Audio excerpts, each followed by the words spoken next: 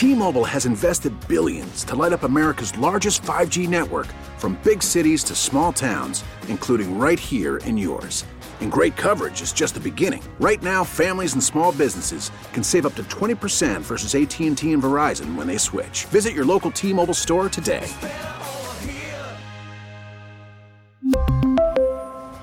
Plan savings with 3 lines of T-Mobile Essentials versus comparable available plans. Plan features and taxes and fees may vary.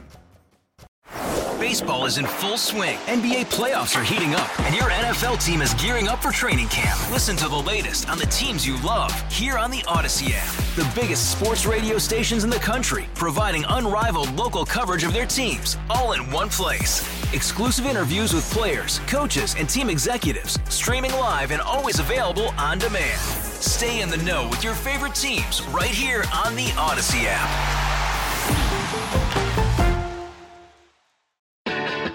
This is At Home Connecticut, hosted by Joey Burgoyne, highlighting events and happenings that are taking place in your home, Connecticut, on WTIC News Talk 1080.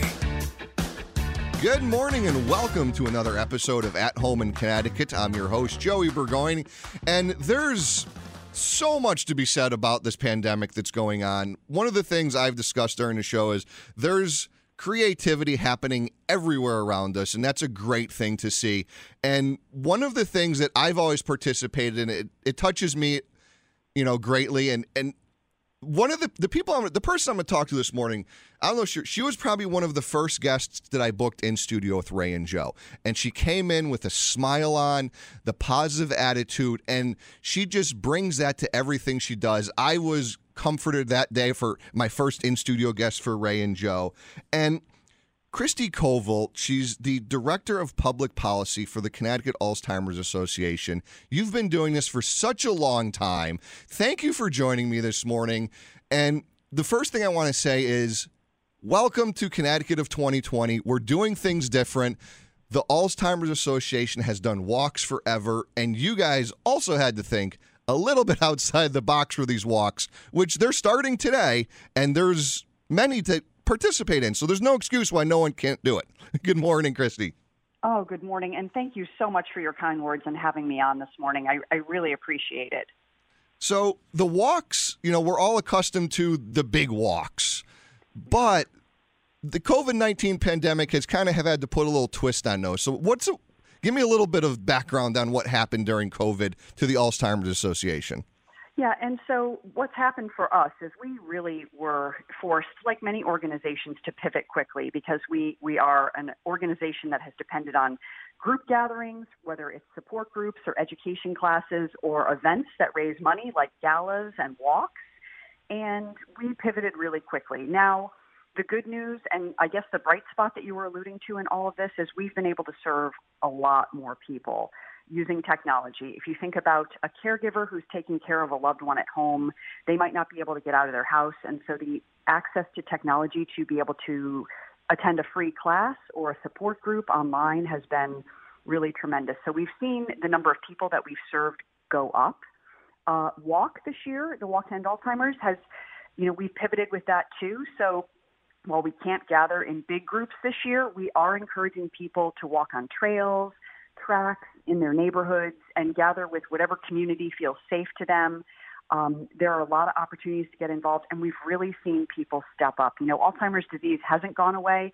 In fact, the folks who have Alzheimer's or another dementia have been particularly vulnerable during COVID-19, and we've had a lot of people impacted by COVID. So we've really seen people step up, and a lot of people are walking in their communities and using technology. And that's the thing, like you said, people are showing what they can do. I've done these walks. So if someone wants to participate in one of the walks, how can they go about? Where should they go to get some information? Absolutely. They can go to alz.org/walk. This year's walk is everywhere, as we were saying. So the locations of the walks in Connecticut, we basically have 3 walk dates. But people can walk on any particular date. It's just we have ceremonies on these particular dates that people can access. They can access the ceremony on another date, but we're encouraging people to gather in groups, raise money, download an app which can track your steps, submit your pictures for social media or, for some traditional media opportunities and really share your experience of how you're joining in the fight against Alzheimer's. And that's something, like the use of technology. And one of the it's ironic. There's so much more use of technology, but one of the big things I've noticed once the pandemic hit and kind of everyone had to do the self-isolation and self-quarantining is when people started emerging from their cocoons at home, the trails, the woods, the hiking, the biking was like the first thing that people seemed to go back to. And that the fact that all these walks and benefits and charities are able to kind of piggyback off of that. If the weather's not great for today or tomorrow, you can still do the walk. You don't have to be worried about something like that. So the fact that the technology is helping people get back to earth in a slower, more relaxed way is kind of ironic, I think. It is, and that's the thing. So, we would have some groups who would say, well, I can't make this date. Or the location is a little challenging for me to get to, or whatever the barrier was. This year, that barrier is actually has been removed because we're making it really easy for people to join our walks, alz.org/walk, register their teams, gather their friends and family, and walk when it's convenient for them and raise money for a great cause. And we are really doing a lot of good work for people who are affected by Alzheimer's or dementia, their families. We have a number of state legislators who have registered walk teams this year, and it's really wonderful to see. And, how has COVID impacted the people, because you see this day in and day out that how is the community impacted by COVID? Like you said, caregivers weren't able to go see their family and friends, so it had to take a big toll on the community. It did. And so, on a policy front, we have been advocating for, the use of rapid testing, particularly our folks in the long-term care facilities around visitation, social isolation. That's been a big challenge, but also the people who are taking care of loved ones at home and maybe they couldn't access services like an adult day center that was closed. These centers are now reopening, but it's been really a challenge because structure and a routine has been totally disrupted for many people, for all of us, really. Yeah, it has. And that's the thing. It's tough when, like, 'cause I've dealt, my grandmother had Alzheimer's, and I don't want to say the interesting thing, but the scary thing was if we'd go up to see her, we'd be there for 5 days, and there was a potential you would see 5 different people, because it depends on what was triggered that day or what type of mood she was in, or in her case, if you're getting English or French the day you went to go visit her. So just having them understand it's an ongoing thing. It is. And, think about also if somebody has memory issues, has Alzheimer's or another dementia, and the mask wearing and, queuing to wash your hands, or, they may have a caregiver that has a mask on. They don't recognize that person, or, it's been challenging even for some of our folks who are trying to use technology, but to be able to understand the concept that somebody is not sitting with them, but on a screen. I mean, there's just multitudes of things that are much more complicated. And again, we, on alz.org, we have a whole section of resources on how we support caregivers during COVID-19, both professional and in the home. And again, if people want to get together and raise money for our organization, it's alz.org/walk. So today's Sunday, the 27th, and there's a walk going on today. Can people still participate in that event? Yes. We actually there are multiple dates. If they go to alz.org/walk, we have New Haven, Enfield, and Eastern Connecticut.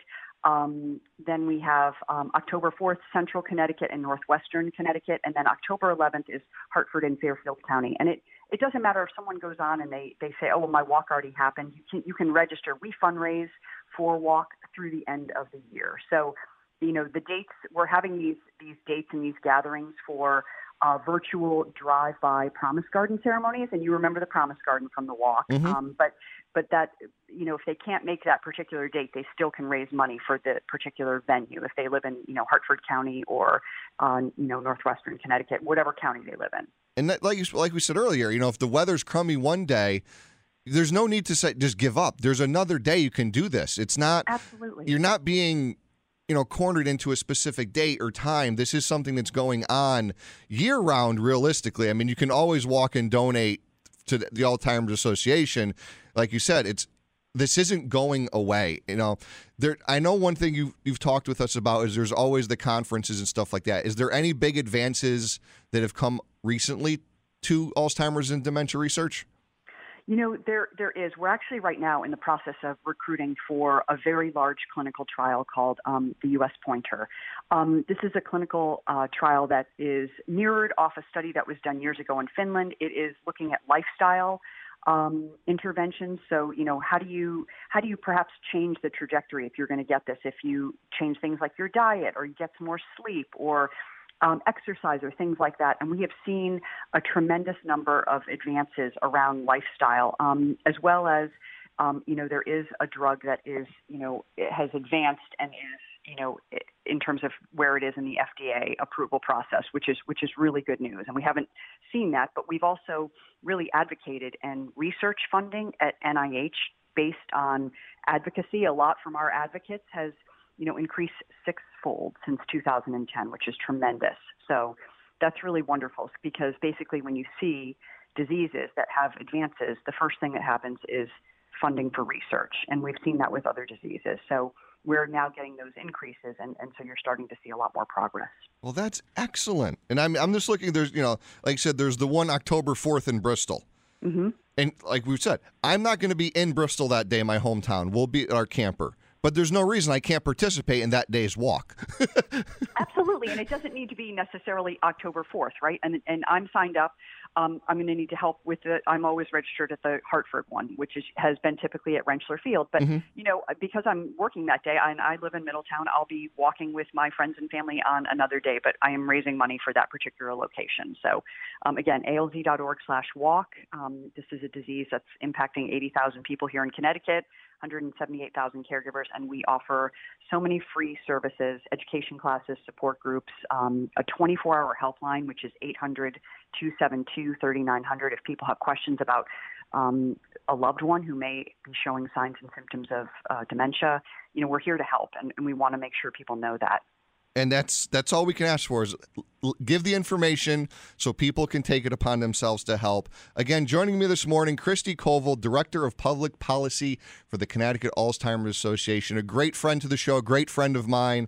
Thank you for joining me this morning. Let's get some people out there. Let's get some people walking, because remember, great things happen at home in Connecticut. You've been listening to At Home in Connecticut, a public service project produced by WTIC News Talk 1080.